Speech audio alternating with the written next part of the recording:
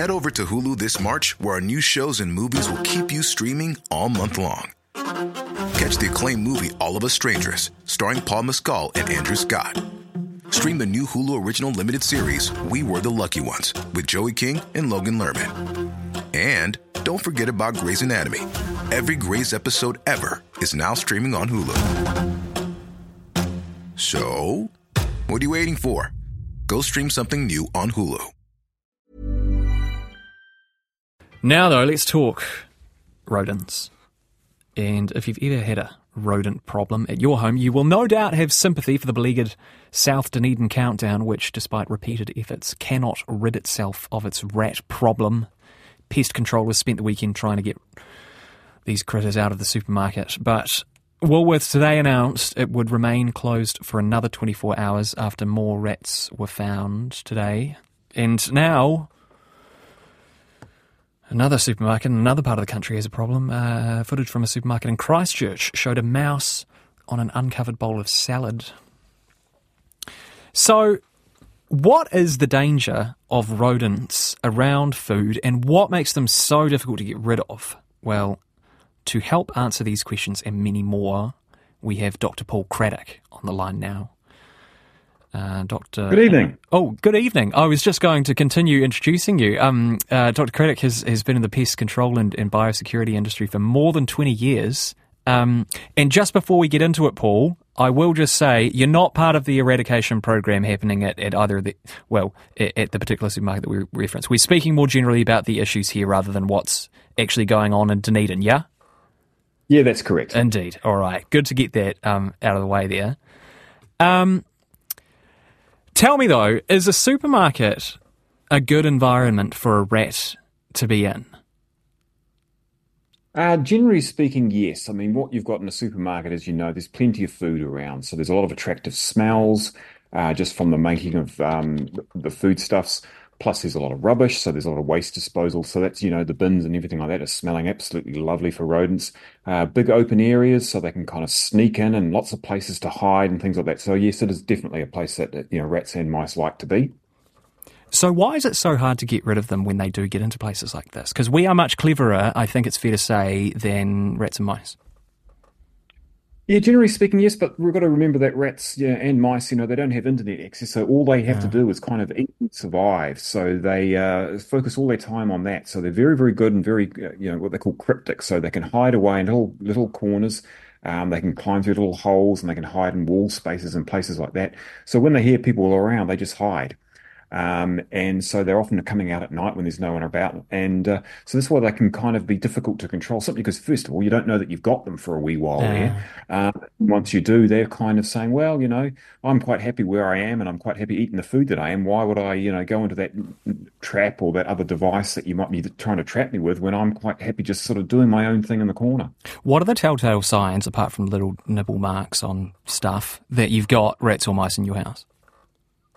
Well, generally speaking, yes. First of all, the people tend to notice the damage. So they're seeing things being chewed on and things like that. The next thing is often they will notice droppings. So they will see the mouse or the rodent droppings in cupboards or pantries or just in places like that. Can be associated with a little bit of a smell. Mice particularly can smell. So there's certainly an odor. You'll know it if you've got them, under your sink or something like that.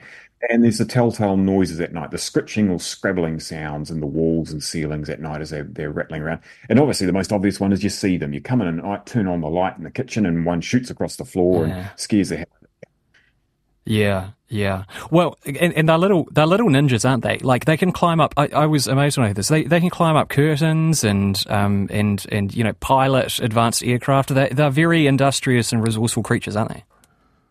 Yeah, very much so. Particularly rats are very good climbers, so they can climb trees and can leap vertically quite a distance, centimeters.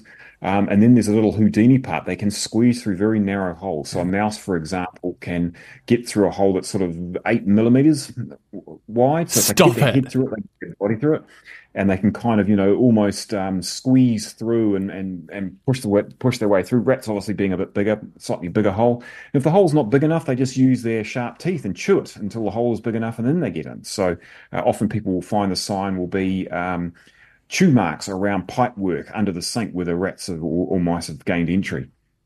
Is the fear that lots of people have of rats and mice, is it a rational fear? Well, it's like everything, how rational is it? Yeah. Yes, they are a pest and they very definitely can cause harm to human beings. They are known to spread, foodborne illnesses and things like that. I mean, obviously you don't want a rat poo in your food, but just other things like they are, as they walk around the place and explore an environment, they're constantly kind of coming into contact with dirt. They're dribbling urine all the time. So, even just the act of walking over your plates and cups and knives and forks in the cupboard potentially can spread, foodborne illnesses. And they're making a bit of a smell. There's obviously dead bodies, the noise, and all that sort of stuff. And then there's the damage that they can do apart from food. So things like they can chew pipework. So this is plumbing pipes and electrical wires and things like that. And they are known to cause leaks and your plumbing in the wall or electrical faults and things like that. So look, they can do damage in more than one way. Because I mean, rats in particular have got a pretty bad rap because of the whole, Black Plague thing and hundreds of millions of people dying and so on and so forth. But my executive producer, Tim, actually suggested to me earlier today that that rats were not necessarily, there's a growing body of knowledge that suggests that rats were not solely responsible for the spread of the Black Plague, and that perhaps, they've gotten a bit of an unnecessarily bad rap when it comes to how dirty or indeed disease-ridden rats are. Yeah, well, I mean, that's right. They sort of haven't lived down the Black Plague. I mean, as an individual animal, they're, as clean as they can be, but just remembering they're in dirty Yeah, environments. So, yeah.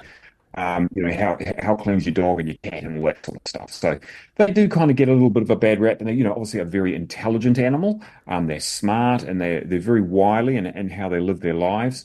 So, it's like anything, it's six for one and half dozen the other. People keep rats and mice as pets, and rats particularly are very clever pets, can be taught tricks and, are smart and make a great pet. But again, it's the whole, do you really want one hiding under your sink and urinating on your plates and in your food and things like that? Yeah. They can be taught to be Michelin star chefs, indeed, if the movies are anything to go by, but that's neither here nor there, I suppose. Well, that's correct, yes. Paul, is a mice infestation worse than a rat infestation? Well, look, it's all relative, really, because I mean, mice can breed pretty rapidly. So your mouse infestation can go from one mouse to many mice very, very quickly. You're talking three or 4 weeks. Rats take a little bit longer. Rats are obviously larger, eat a bit more. But look, both are probably equally as yucky, generally speaking. So not a lot of difference between the two. Rats are big boys. Like, what's the biggest rat you've ever encountered? Well, look, the bigger rats, is what's called the Norway rat. It's often short name is the water rat. Yeah, right. And these are quite a large. And you're getting, half a kilo of rat, 30 to 40 centimeters long. These are big rats. No, they're less common. The more common rat is what's called the ship rat. It's slightly smaller, but that's the good climber. And this is the rat that's a real problem in our native environments because it can climb trees and impacts native birds and wildlife and so on. But yeah, they can get a reasonable sort of a size in the right environment. Getting a couple of texts through along the same lines saying, can't only get a sniffer dog and a cat. They'll sort it out. How effective are dogs and cats, particularly rat hunting dogs and cats, at keeping rodents out of the house? Well, it depends about the house. I mean, just generally speaking, obviously rodents are going to try and avoid cats and dogs. And obviously there's those sniffer dogs which can detect their presence or absence, which is a useful tool, particularly in a conservation context when you've got a rat dog that can sniff things out on things like islands and so on like that. And generally speaking, as I say, that the rodents will avoid cats and cat environments. So if you've got a cat around, it just keeps them away. However, having said that, they're also reasonably smart, and they can know that if they're hiding in the ceiling, the cat can't get them. So look, generally speaking, it's a useful tool and can help. But look, it's not foolproof like anything. A couple of months ago, my cat caught a mouse and brought it inside the house and then promptly lost it. And it ran into our office. And my partner, who was home at the time, I wasn't home at the time, but my partner, she doesn't like mice, and so she got all of these books and created like a race course route out of the office and out and hopefully out the door. But then when she went in, she couldn't find the mouse in question. If you do know that you've got a mouse and you're pretty sure you know where it is, what's the best thing to do apart from call you? Well, there's not a lot. I mean, the mouse is going to be in there a lot of the time, particularly if it's been brought in by a cat. It's not going to want to be there, so it's Yeah. going to want to leave. It's also going to be freaked out. It's going to be hiding, so it could be hiding in any tiny corner or crack and crevice. If you've got a mouse like that, I mean, your options are to try and trap it out, or leave the door open and walk away and just let it find its own way out, which generally speaking will do pretty quickly. And traps and devices like that are generally speaking pretty good. But one freaked out mouse may be hunkering down and may wait several hours to a day before it actually Mm. ventures out. So unfortunately, it may still be there. Hopefully not. And as I say, often if they're not in the place they like to be, they get out pretty quickly.